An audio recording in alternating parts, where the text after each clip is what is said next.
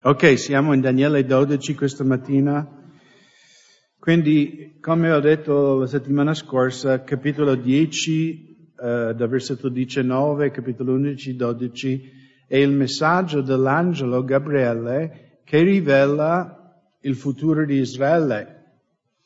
Da quello che possiamo comprendere dal capitolo 9 e 10, Daniele comincia la sua preghiera e digiuno di 21 giorni volendo capire quando saranno finiti i 70 anni, giusto? Lui vuole solo capire quando torneremo in Israele, cioè la nostra nazione.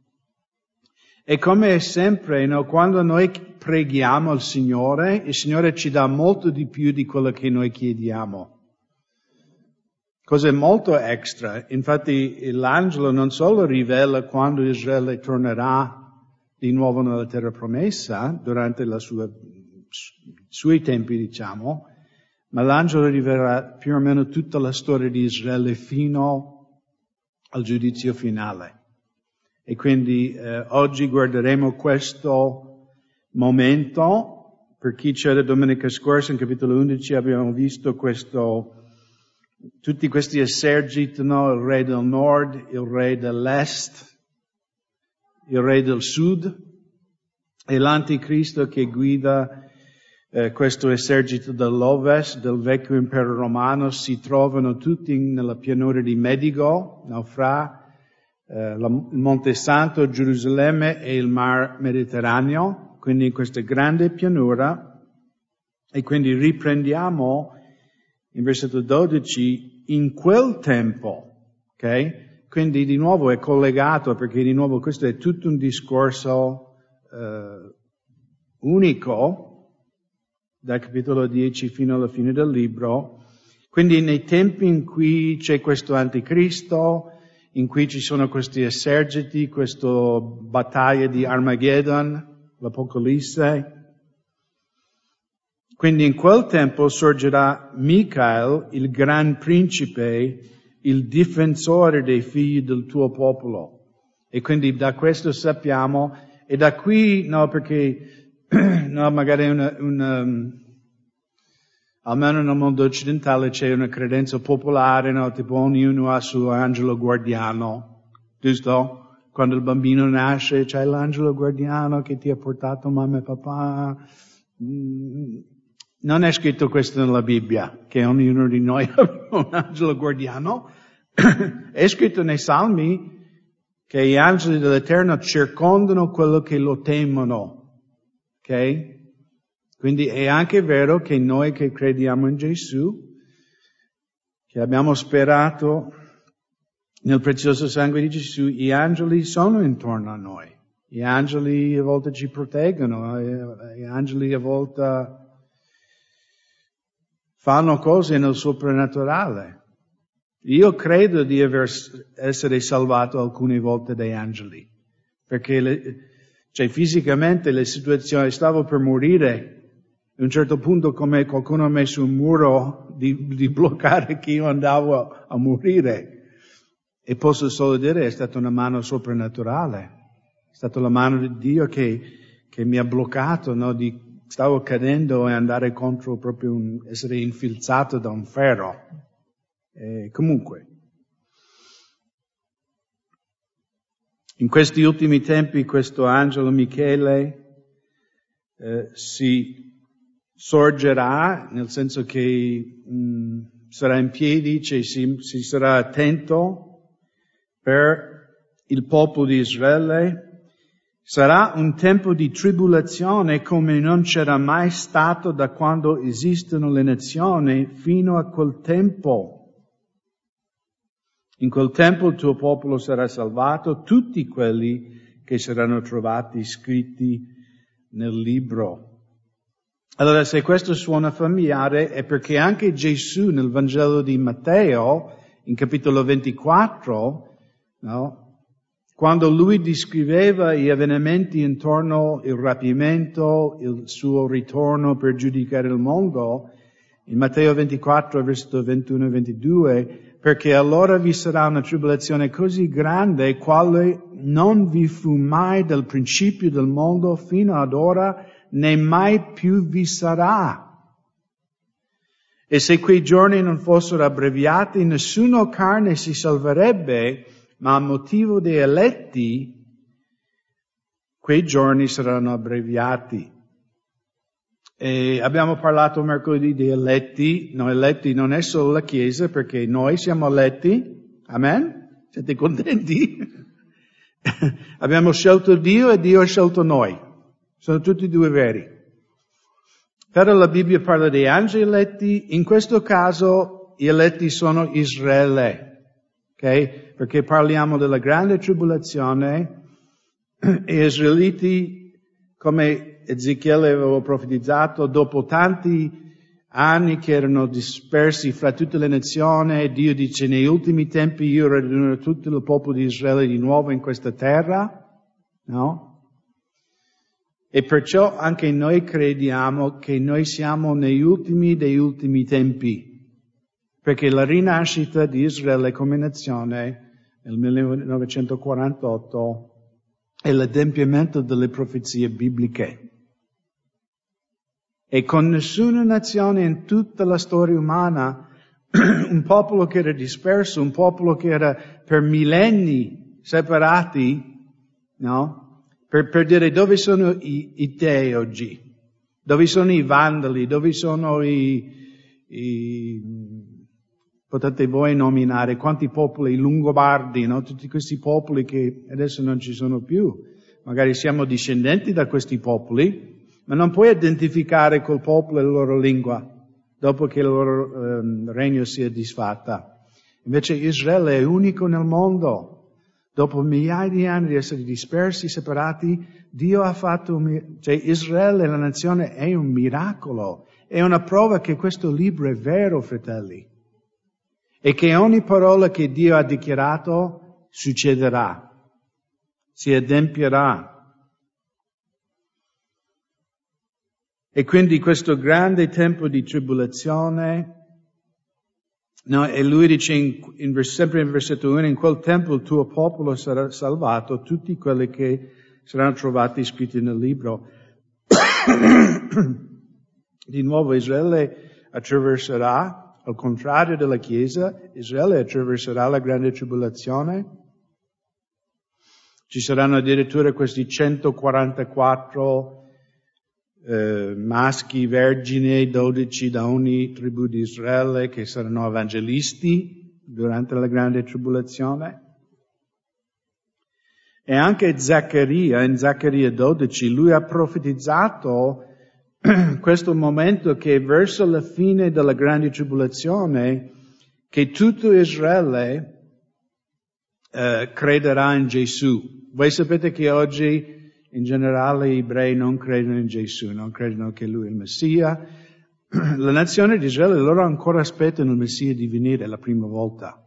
Okay? Loro dicono sì, Gesù è il Dio dei cristiani, era un buon uomo, ha detto tante cose belle, ma non è il nostro Messia.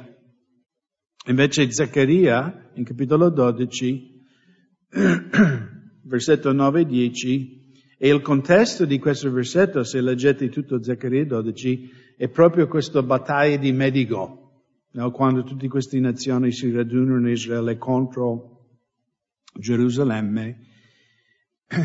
In Zaccaria 12, versetto 9 e 10, in quel giorno avverrà che io mi adopererò per distruggere tutte le nazioni che verranno contro Gerusalemme.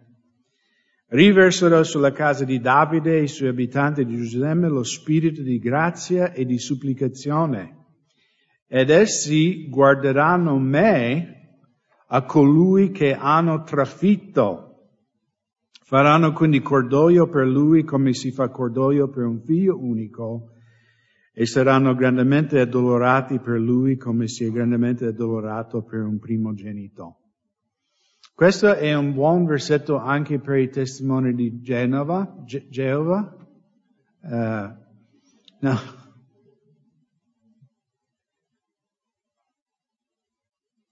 Perché qui è Yahweh che parla attraverso il profeta Zaccaria, siamo d'accordo? È Dio Padre che parla qui e dice che essi guarderanno me, Yahweh, che hanno trafitto. E dobbiamo sapere che in Israele questo modo di mettere in croce, di trafiggere gli umani per ucciderli, non era una cosa che loro sapevano. È vero che i babilonesi e altri popoli usavano non proprio la croce, ma sì, trafiggevano i condannati, eccetera, in un certo modo. Però per il popolo di Israele era un modo di giudicare sconosciuto.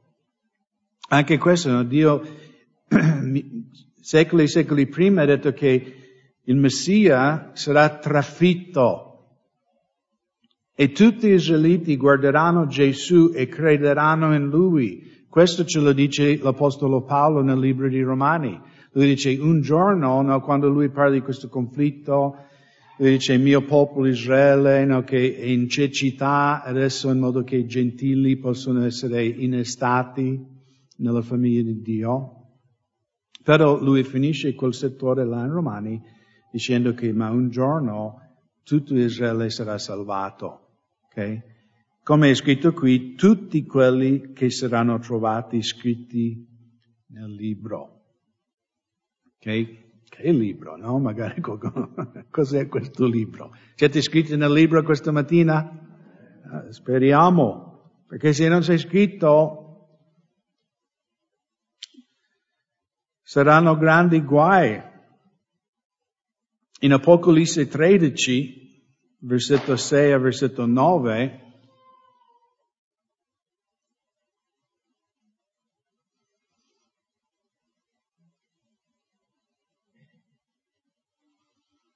Apocalisse 13, versetto 6, essi è apparsa la bocca per bestemmiare contro Dio. Qui sta parlando dell'Anticristo. Per bestemmiare il suo nome, il suo tabernacolo e quelli che abitano in cielo. E gli fu dato di far guerra ai santi e di vincerli. Di nuovo qui i santi sta parlando della nazione di Israele.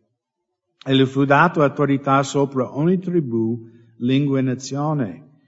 E l'adorarono tutti gli abitanti della terra a cui non sono scritti nel libro della vita dell'agnello, che è stato ucciso fin dalla fondazione del mondo. Se uno ha orecchi, ascolti, ok? Ascoltiamo bene. Chi ha orecchi questa mattina? Controllate, ce l'avete due. Quando la Bibbia dice chi ha orecchi ascolta, vuol dire che è molto importante. Io direi che è la cosa più importante della vita, di essere certo che il tuo nome è scritto in quel libro. Qui chi adora la bestia non è scritto nel libro, perché hanno respinto il Vangelo, hanno respinto Dio e hanno adorato il figlio di Satana. Quanti di voi, quando uscite dalla chiesa questa mattina, siete certi, senza dubbio, al 100% di avere la macchina assicurata? Vedo qualche giovane che non è assicurato, magari non c'è la macchina.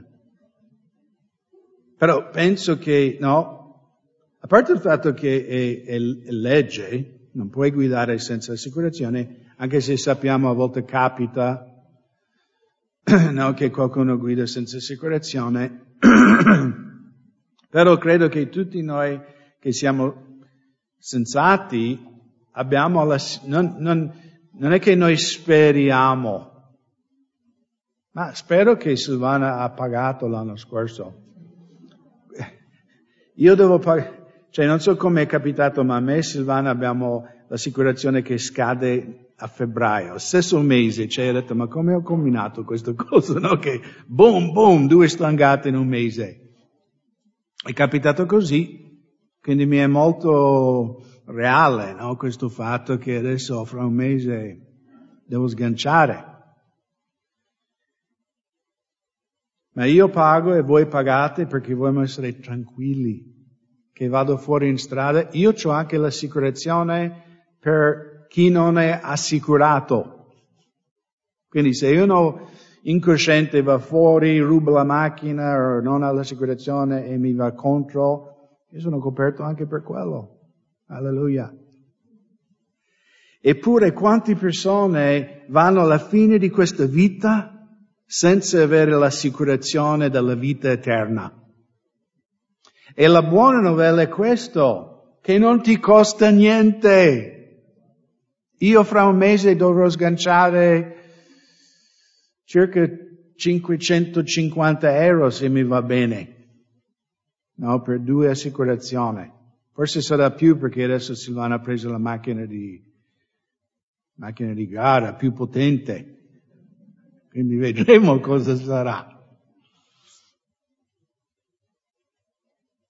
Ma la buona novella è che il prezzo è stato pagato. Se tu crederai nel Signore Gesù con tutto il tuo cuore, la Bibbia dice tu sarai salvato. Tu non devi, ma speriamo. Quante volte parlando qui in Italia con qualcuno, voi sapete che io cerco in ogni opportunità io sono qui per questo, di portare il Vangelo. E quante volte ho sentito le persone, se io dico, ma tu hai la certezza della vita eterna? Tu hai la certezza se dovessi morire oggi o domani vai in paradiso? E sapete quasi sempre la risposta cos'è? Ma speriamo. Si spera.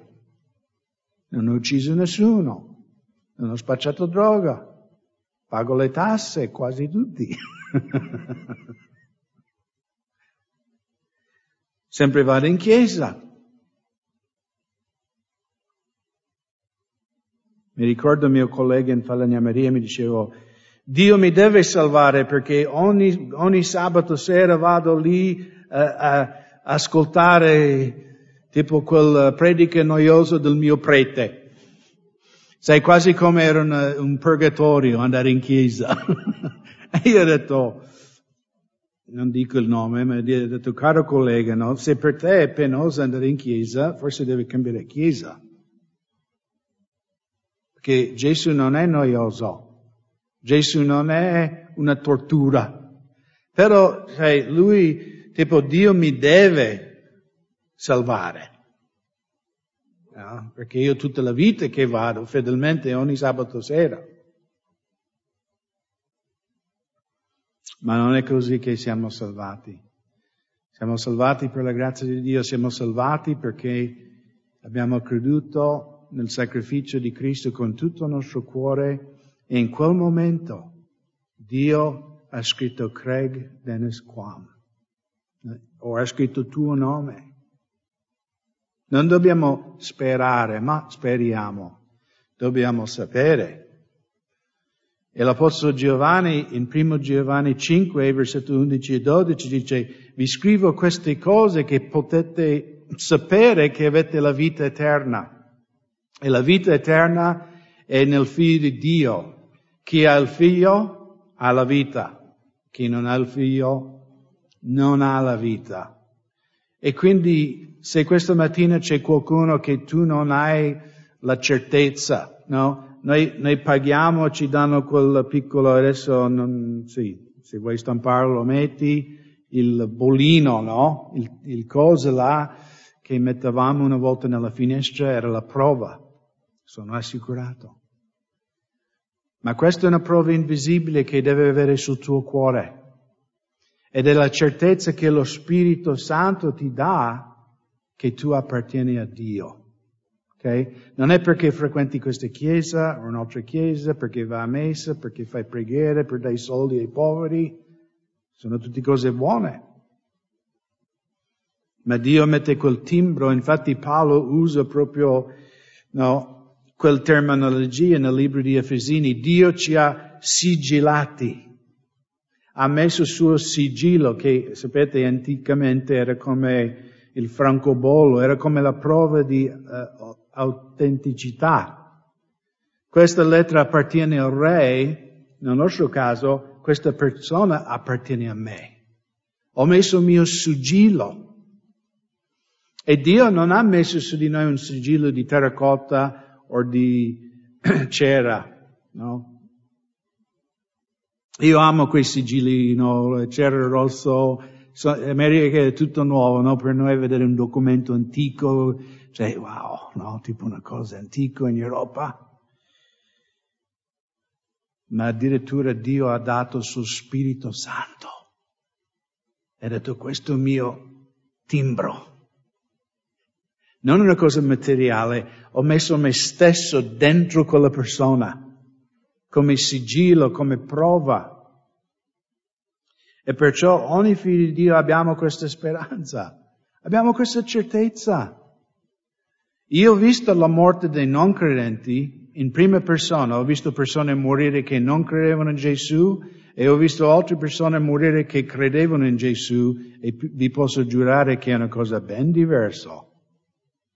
Perché il non credente va alla morte con paura dell'ignoto, cosa mi aspetta.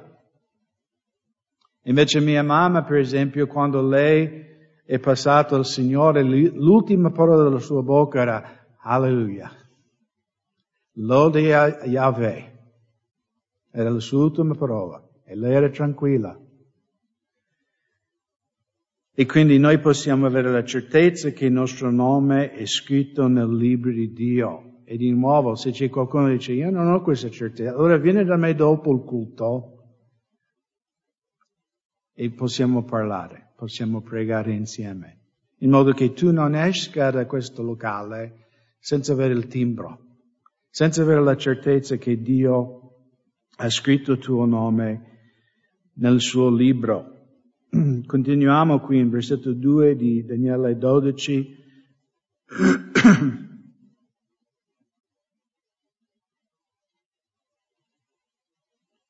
Molti di coloro che dormono nella polvere della terra si risveglieranno, alcuni per la vita eterna e altri per vergogna e infamia eterno.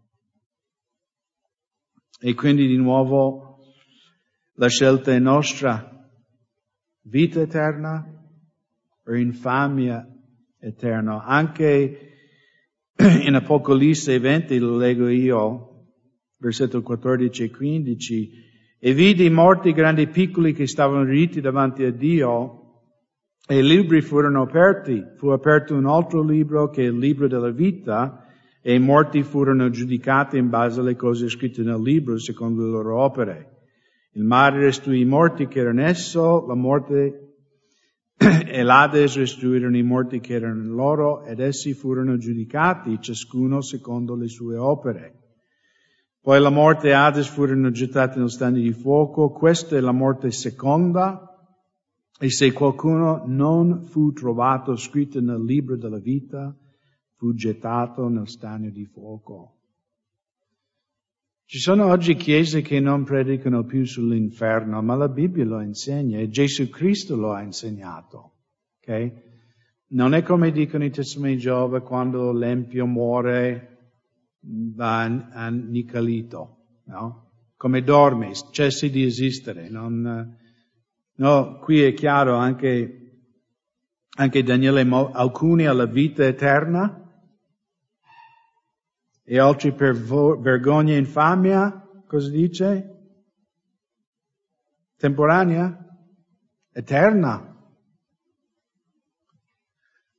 E la cosa terribile per il non credente che ha rifiutato il Vangelo, che ha rifiutato l'amore di Dio, e di nuovo che loro nel giorno del giudizio loro vedranno il cielo, loro vedranno il Signore, vedranno quello che hanno rifiutato. E poi saranno respinti, e di nuovo saranno respinti per una scelta loro. Non perché Dio è cattivo, anche questo tante persone dicono, ma se Dio è amore, come può cacciare qualcuno in luogo di tormento per tutta l'eternità? E la realtà è che Dio non caccia nessuno, loro scelgono di andare, perché rifiutano l'amore di Cristo. Loro rifiutano l'unico mezzo per cui possono essere salvati. Questo è il blasfema contro lo Spirito Santo. Tu rinneghi, blasfemi la testimonianza dello Spirito Santo riguardo a Gesù. Quindi se tu rifiuti Gesù, l'unico mezzo della tua salvezza, non c'è perdono per questo. Perché tu stesso come qualcuno sei in mezzo al mare che stai annegando e arriva una barca e dice stendi la mano, ti porto dentro la barca e sarai no, mi arrangio io. Non voglio questo Gesù, non voglio religione. Sono abbastanza bravo. Invece negherai per sicuro. Poi in versetto 3 di Daniele 12, quelli che hanno sapienza risplenderanno come lo splendore del firmamento. E quelli che avranno condotti molti alla giustizia risplenderanno come le stelle per sempre. Vogliamo sapienza? Secondo il nostro mondo e la nostra cultura, chi è saggio? Nel mondo chi stima? Secondo il mondo e la cultura nostra, chi è saggio? No? Chi ha accumulato tante ricchezze?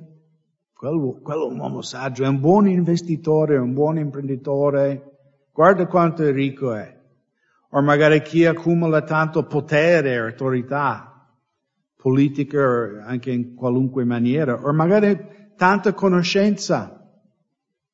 Guarda quanti lauree ha quella persona, quanti premi ha vinto. Il Nobel. Secondo il mondo questa è saggezza. Anche Gesù, no, ci ha dato un esempio nel Vangelo di Luca, voi lo conoscete, no? Il ricco che ragiona, dice ho costruito tanto grano, quindi cosa faccio? Costruisco granai più grande per tenere tutti i miei beni. Allora nel mondo lui era molto saggio, perché era ricco. Era talmente ricco che non aveva, la banca non è, come si dice, la cassa della banca? La cassaforte? Non era abbastanza grande per tutto il suo denaro. Quindi lui ha detto, devo fare granai più grande. Ma poi purtroppo davanti a Dio non era tanto saggio. Perché Dio un bel giorno dice, stolto, questa stessa notte l'anima tua sarà ridomandata e di chi saranno le cose che tu hai preparato. Così avviene a chi accumula tesori per sé e non è ricco verso Dio. Ok? Di nuovo il mondo dice la saggezza è questo, ma Dio cosa dice la saggezza? Chi condurrà molti alla giustizia. E noi sappiamo che la giustizia viene attraverso? La giustizia viene attraverso chi? Gesù Cristo. Amen? Non vi chiedo cose difficili, fratelli. Siete d'accordo? Avete un altro mezzo della giustizia? Quindi Dio dichiara che chi è saggio, veramente saggio, è una persona che porta la buona notizia. È una persona che il suo obiettivo nella vita è portare tanti a conoscere il Signore. Il ricco stolto, quanti chicchi di grano ha portato nella vita al di là? Neppure uno. Abbiamo tanti esempi davanti a noi. Steve Jobs, 700 milioni di dollari nel suo conto in banca, il fondatore di Apple. Quanti dollari ha portato nell'aldilà? Neanche un penny, neanche un centesimo. Anche noi fratelli. L'Apostolo Paolo era saggio. Quando lui ha scritto ai Corinzi ha detto, qual è il mio vanto, qual è la mia ricchezza? Vedere voi in gloria davanti il vostro sposo. E non sto puntando il dito a nessuno di voi, sto puntando 2 dita verso di me. In che cosa è coinvolto il nostro tempo, la nostra energia, il nostro denaro, il nostro talento? Perché, fratelli, l'unica cosa che porteremo in cielo sono le altre anime. Solo umani entreranno in paradiso.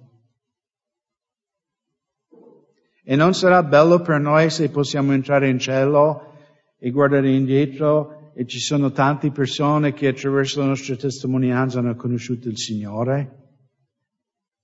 Secondo me sarà l'unica cosa che sarà importante quando noi saremo davanti al Signore. Nessuno in cielo sarà impressionato da quante macchine di epoca abbiamo o quanto è bella la nostra casa. Infatti qui dice che quelli che avranno condotti molti alla giustizia risplenderanno come le stelle per sempre. Una gloria eterna. Voi sapete che in America abbiamo, noi chiamiamo la camminata della fama. No? A Hollywood. Avete visto col marciapiedi alle stelle, no? Marilyn Monroe, Robert Redford, non so se Brad Pitt è arrivato ancora, voi sorelle, no? Lui. Che poi è un po' strano perché tu sei una stella lì e tutta la gente passa e ti pesta. Quello di Donald Trump, magari non sapevate, Donald Trump, perché lui era un imprenditore, aveva era produttore televisivo, aveva un suo spettacolo, si chiamava L'Apprentista, era uno dei top show in America per tanti anni, quindi in quel periodo hanno dato anche Donald Trump una stella, lì a Hollywood. Solo che dopo che è stato eletto, voi sapete che per alcuni non era molto popolare. Sapevate questo? Quindi qualcuno è andato lì la notte con una mazza e l'hanno tipo rotto e distrutto la sua stella. Ma fratelli, chi vince le anime non avrai una stella sul marciapiede Hollywood che può essere distrutta o rovinato o sparire. Tu risplenderai come le stelle per l'eternità. E il Signore dirà, ben fatto, servo fedele, io ti ho dato il Vangelo e non hai nascosto sottoterra, ma l'hai diffuso, l'hai moltiplicato questo Vangelo. Non hai tenuto quel tesoro solo per te stesso, ma l'hai condiviso con tutti quelli che erano vicino a te. Versetto 4, ma tu, Daniele, tieni nascosto queste parole e sigilla il libro fino al tempo della fine. Molti andranno avanti e indietro e la conoscenza aumenterà. Quindi da Daniele viene rivelato che queste profezie degli ultimi tempi, cioè sigillare una conoscenza, vuol dire che non sarà possibile per gli umani di comprenderlo, ok? Biblicamente. Anche Gesù nel Vangelo ha dichiarato, Solomone, no, grandi re, hanno voluto vedere quello che voi avete visto, hanno voluto vedere e sapere le cose che voi sappiate e non hanno potuto. E qui l'angelo rivela a Daniele che queste cose degli ultimi tempi saranno sigillati fino ai tempi della fine.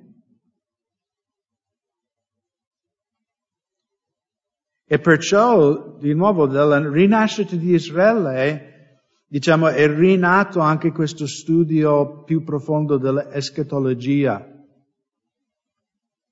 Molti teologi, anche protestanti, prima di questo avvenimento, dicevano che le profezie degli ultimi tempi erano figurative, erano allegorico. Cioè, pastori, teologi, dicevano che Israele sarebbe tornato come nazione, era talmente impossibile che poteva succedere, che loro dicevano tutte queste cose degli ultimi tempi era tipo un'allegoria, che non succederà fisicamente. Perché era talmente impossibile. Eppure, a causa dell'Olocausto, dopo la Seconda Guerra Mondiale c'era una simpatia, un'empatia verso il popolo di Abramo, Isacco e Giacobbe, che il mondo ha detto che diamo questa pezza di terra per per chi è sopravvissuto all'Olocausto, il popolo ebreo. Quindi è rinato questa nazione. Poi, come abbiamo visto nel nostro studio, molti andranno avanti e indietro e la conoscenza aumenterà. Letteralmente dice che un gran moltitudine di umani correranno velocemente in tutte le parti della terra. E questa è una cosa di nuovo, gli ultimi 50 anni, i jet. Addirittura adesso chi può permettersi, io no, paga $250,000 per andare su questi nuovi nave spaziale, in pratica, che andranno nell'alto atmosfera della Terra. Sono già prenotati su questi, sì, non andranno alla Luna, ma andranno, fuori, dalla gravità della Terra. E stanno preparando fra qualche anno di fare questi voli. Ma tutti noi, no? Immagini Paolo, con la nave, ci vogliono giorni, a piedi, con i cavalli. E adesso tu vai a Venezia, sei in America in 7 ore. Poi la conoscenza, come ho detto nell'altro studio. Fino al 1900 la conoscenza umana, tutte le cose conosciute dalla razza umana, raddoppiavano ogni 100 anni. Alla seconda guerra mondiale raddoppiava ogni 25 anni. Al presente la conoscenza, tutta la conoscenza umana raddoppia in 13 mesi. E dicono che quando saranno in uso comune i computer quantistica, la conoscenza umana raddoppierà ogni 12 ore. Tutte le cose conosciute. C'è un famoso computer dell'IBM, si chiama Watson, qualcuno ha sentito parlare? È questo mega supercomputer in America.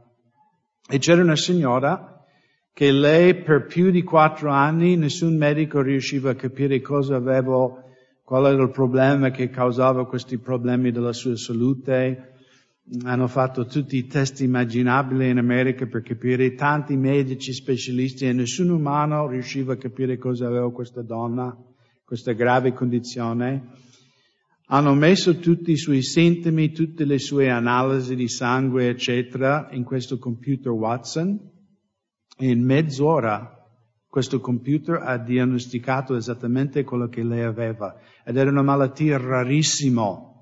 Ma come questo Watson può leggere tutti i libri e tutte le carte scritte di tutti i medici in tutto il mondo in mezz'ora, questo Watson ha diagnosticato questa donna in mezz'ora e subito hanno messo lei sulla cura per quella malattia rara e lei è stata guarita. Questo è il mondo in cui noi viviamo, fratelli. E Daniele ha dichiarato, lui ha profetizzato i nostri tempi.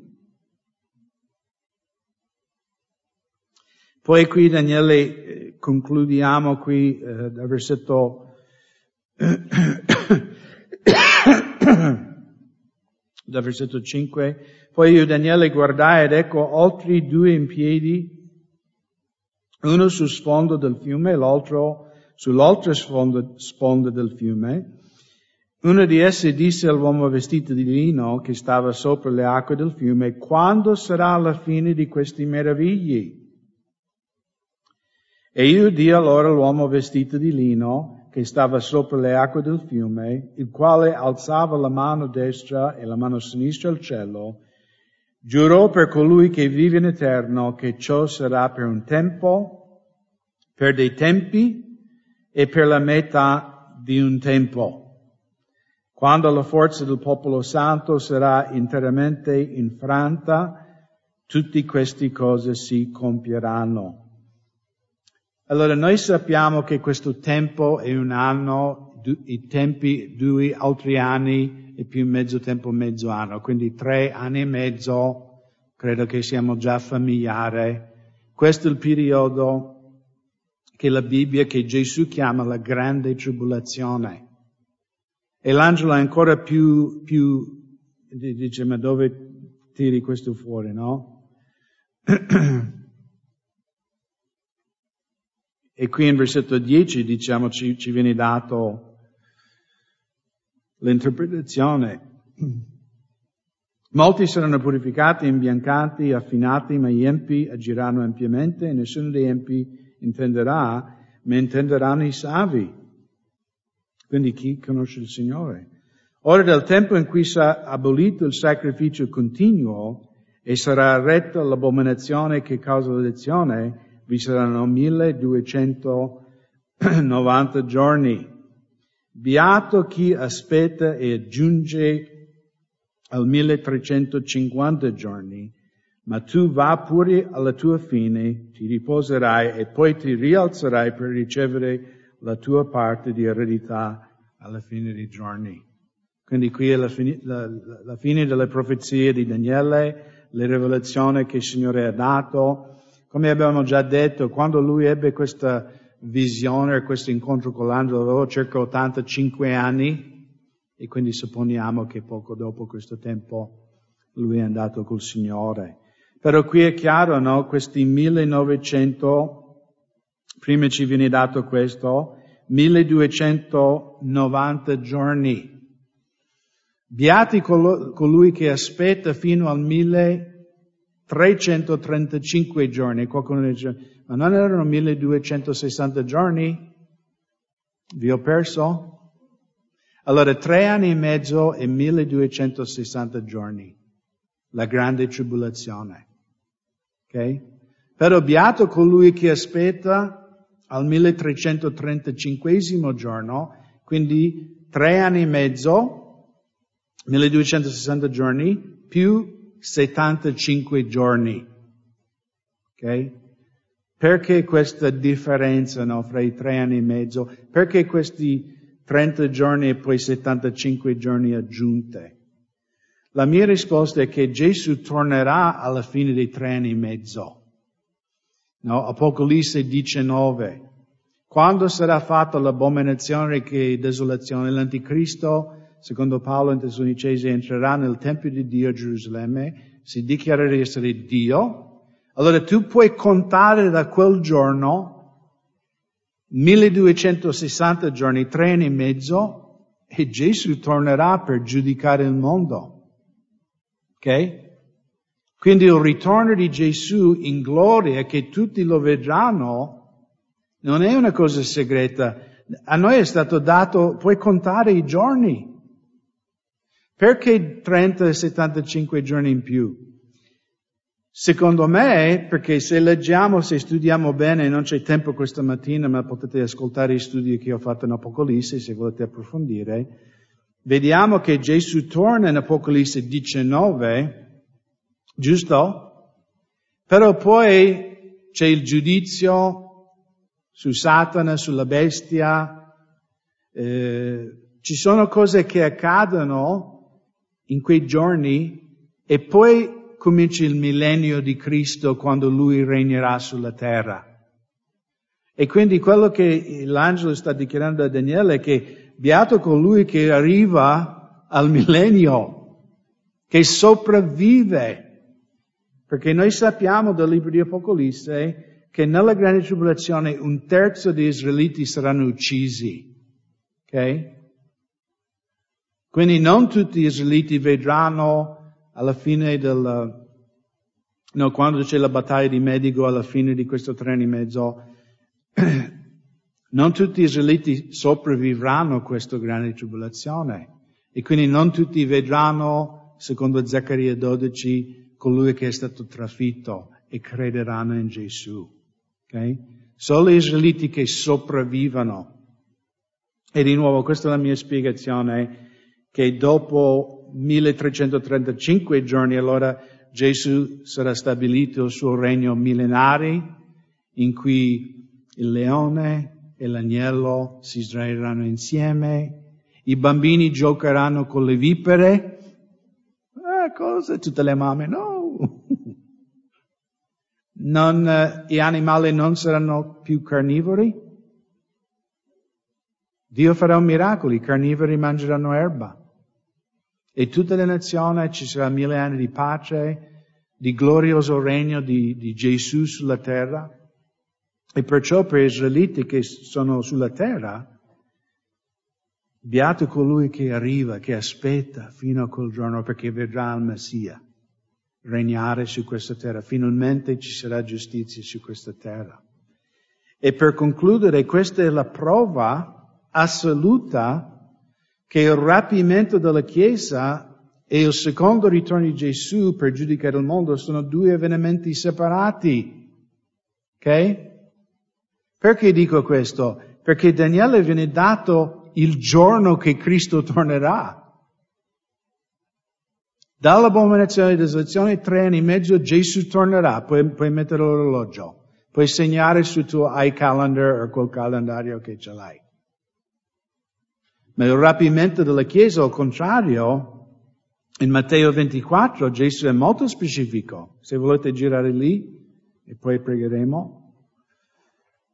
Matteo 24, versetto 36 a versetto 42. Matteo 24, 36. Quanto poi a quel giorno e quell'ora nessuno li conosce, neppure gli angeli dei cieli, ma soltanto il Padre mio. È molto importante questo dettaglio, perché chi ha rivelato a Daniele questi giorni da contare? Chi? Un angelo. Ok? Ma Gesù, che ha vissuto dopo Daniele in questo momento, dice neanche gli angeli sanno quando io tornerò per la mia Chiesa. Ok? Ma come fu ai giorni di Noè, così sarà anche alla venuta del Figlio dell'uomo. Infatti nei giorni che precedettero il diluvio, quindi i giorni prima del giudizio universale, le persone mangiavano, bevevano, si sposavano, erano date in moglie. Quindi i tempi di Noè erano tempi normali, non era tempo di Covid. Perché adesso non possiamo fare feste e matrimonio, giusto? Altrimenti andiamo in galera. Ma prima del rapimento non saremo nella grande tribolazione, non saremo cioè una stella che cade, che colpisce la terra, tutti questi giudizi, guerre. Saranno tempi normali, tempi di pace. Infatti Paolo, in Tessalonicesi, dice, quando diranno pace e sicurezza, poi cominceranno i guai. Ma quando Gesù per prendere la sua Chiesa, sarà tempi come tempi normali. E in Italia a noi piace mangiare e bere. Amen? Quindi vogliamo tornare a quei giorni, no? Fare un agape nel parco.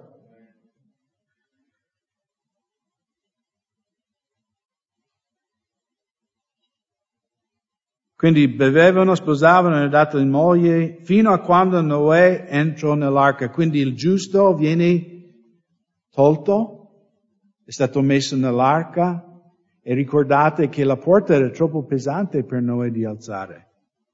Dio stesso ha chiuso Noè dentro, quindi lui è stato protetto, chiuso dentro in modo soprannaturale. E questo raffigura quello che Paolo dice, noi siamo in Cristo. Siete contenti?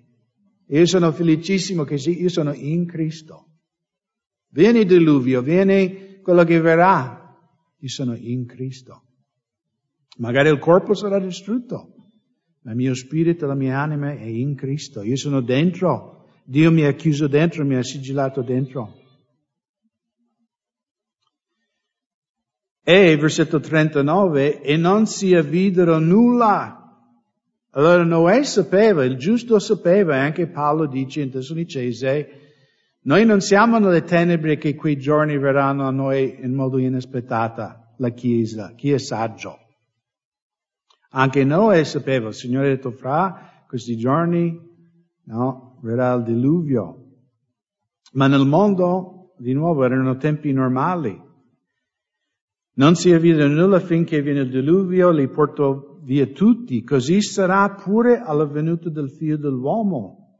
Allora 2 saranno nel campo, uno sarà preso e l'altro lasciato. 2 donne macineranno al mulino, uno sarà preso, l'altro lasciato. Vegliate dunque, perché non sapete a che ora il vostro Signore verrà. E quindi chiaramente il rapimento è una cosa inaspettata e segreta. La Chiesa, via. E quindi di nuovo noi, a volte leggendo queste cose delle fine dei tempi, uno può spaventare, ma se siamo in Cristo abbiamo l'assicurazione della vita eterna. Se il nostro nome è in quel libro non dobbiamo temere niente, perché colui che è in noi è più forte di colui che è nel mondo.